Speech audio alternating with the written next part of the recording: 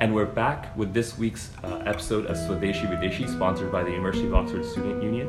I'm proud that this week's guest is none other than Member of Parliament, B. Chidambaram. Sir, it's an honor to have you on the show today. I wanted to ask first and foremost, is you've been a vocal critic of the GST implementation that has been done by the government in power today. I wanted to know, why are you such a vocal critique, and where do you think the BJP government has failed in its implementation?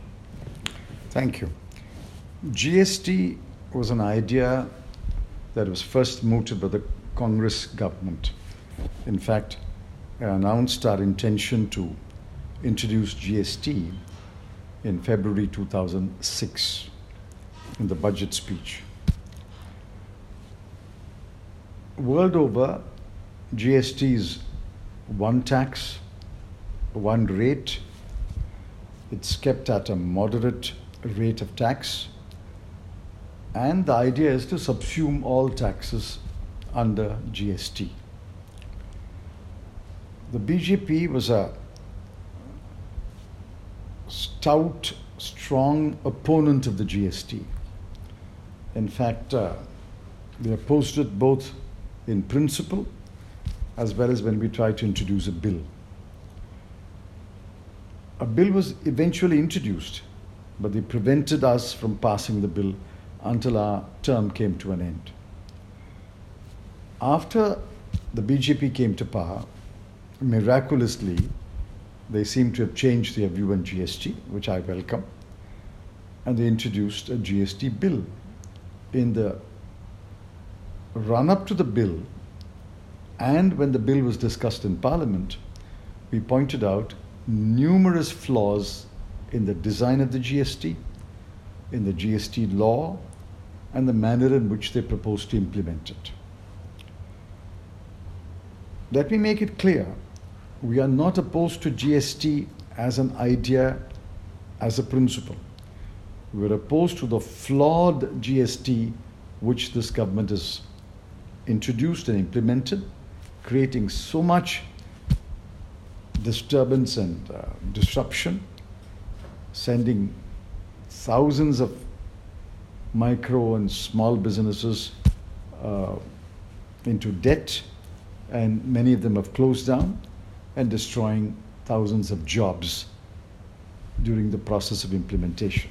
Now, why am I against the GST law as being implemented by the BJP government? First, it is not one rate. They've got at least 8 rates of tax. Number 2, it does not subsume all the taxes. Key sectors like petroleum and petroleum products, electricity, and construction are kept out of GST. These 3 sectors account for a very, very large part of GDP, almost 40% of India's GDP. That's kept out of GST. Number 3, the procedure for complying with GST is mind-boggling. One has to fill 3 forms a month, 3 returns a month, amounts to 36 returns plus an annual return, 37 a year, in every state that you are operating. So if one is operating in 10 states, one has to fill out 370 returns. If one is operating all over India, an all India business, it has to fill out something like over 1,000 returns. Finally, the GST rate is not a moderate rate. They've got rates of 28, they've got rates of 40, they've got cesses. So this is not GST. They can call this animal by any other name, but why call it GST and give GST a bad name? The only purpose of government seems to be to squeeze the last drop of money from every business, which is why there is huge protest against the manner in which GST is being implemented. These are the reasons why we are opposing the flawed and hurried implementation of GST by the BJP government. Just to follow up on the GST, you as an individual Rajya Sabha member, are you at all in hopes of productively working with the current government to implement it better? No, they don't take our suggestions. Mm-hmm.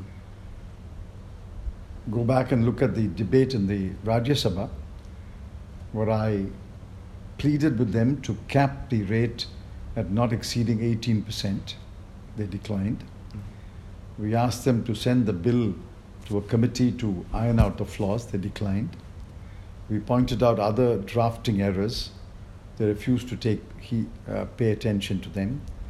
And since then, they have not even invited the Congress party or other opposition parties for a discussion of how to improve the administration of the law.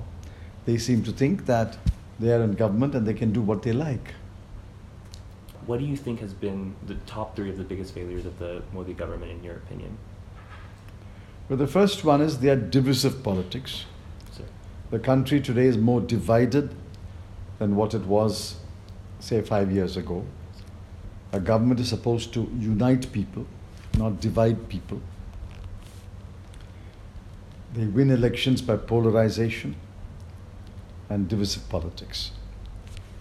Apart from other failings, if a government fails the people and doesn't unite them but divides them, that is the worst thing that can happen to a country.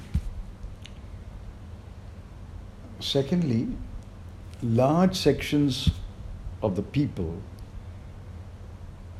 have been immiserized by the wrong policies of the government and live in fear. Today, Dalits, minorities, youth in search of jobs, women who are concerned about their safety, children, especially the girl child, who seems to be under attack. The scheduled tribes whose rights have not been given, and whatever little rights they had are being taken away. Every one of them is extremely angry with this government. Now, if large sections of your people are resentful and live in fear, that's an indictment of the government.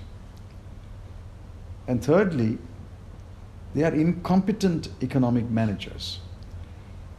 They inherited an economy which, according to their own accounts, own numbers, was growing at 6.3%.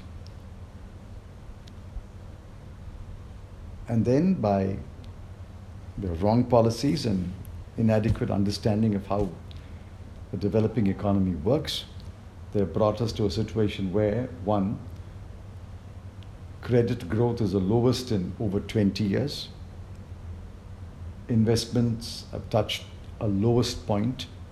The gross fixed capital formation has fallen by as many as 5 to 6 percentage points.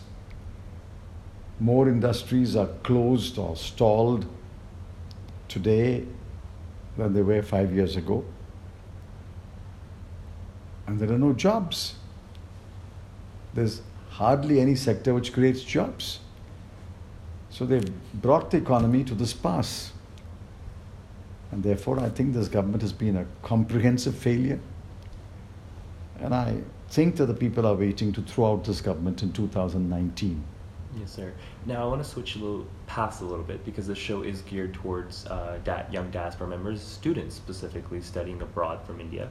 I wanted to ask... Well, I don't understand this word diaspora. I mean, I was a student abroad.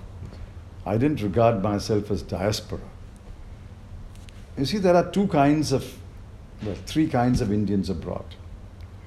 One is people of Indian origin who have migrated, either the present generation or their forefathers. They are citizens of those countries. I think their primary interest is in the country of which they are citizen. Of course, they can have a fondness for India and a connect with India. But they are primarily citizens of another country and they live and work in another country. I don't think they have a real role to play in India's politics or India's political economy. You can have a distant interest in the matter. The second kind of Indians are people who have migrated temporarily for work or for study. 2 years, 4 years, 5 years. There are thousands of them in the Middle East, for example. There are thousands in Singapore, Malaysia, the United States, some countries of Europe, UK included. They are people who are there because they need the jobs or they need the opportunity to study. And hopefully they will come back to India. So they have a genuine interest in what's happening in India, and I think it's important to connect with them because eventually they'll come back to India. The third category falls in between. People have gone abroad mainly to study, but are undecided whether they will return to India or whether they will stay back in a foreign country. Now to them, all I can say is, the world is small, the world has shrunk, and I think while citizenship is important, many people regard themselves as global citizens today, especially professionals. They regard themselves as global citizens. And anyone who wishes to advance professionally, sharpen his skills as a professional, and achieve professionally, I think is free and must be free to work in any part of the world. He may visit India from time to time, but that doesn't mean he should not work in any part of the world where he can maximize his professional skills. They, of course, are looking for opportunities back in India. To category 2 and category 3, all I can say is there are opportunities in India. At the moment, they are limited opportunities. But this situation need not continue forever.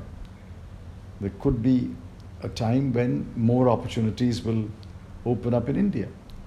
And when there are opportunities in India, I think those who live and work abroad should return to India and try to build India. Yes, sir. And to end this interview, I just had one last question. You started off the previous question by saying that you yourself was a student abroad, and I just wanted to know about slightly about your own personal upbringing and background, and just quickly, what made you decide after going to law school here in India that you would go and pursue an MBA from Harvard Business School, besides the name? Well, I was only 20 plus when I finished law school, and I was not ready to start work or join the family business. I had an option of pursuing a master's in law, but the family felt that I should take a master's in business administration so that I come back to join the family business and grow that business. I don't regret that decision. I went to the best business school then, and perhaps even now, and I was very happy to get an MBA degree. But when I came back to India, I found that in the 1960s and early 70s, in a family business, or there are other members of the family, there's very limited scope for somebody who has an MBA degree from Harvard. And anyway, I felt that my inclinations were towards law rather than business. So I went back to practice law. I don't regret the MBA degree. It's been a great help to me in my later career. But I've enjoyed the practice of law. Thank you so much. It's great to hear that. Thank you. All the best. All right. Thank you, sir. And so sorry I was No, laughing. no problem. Thank you.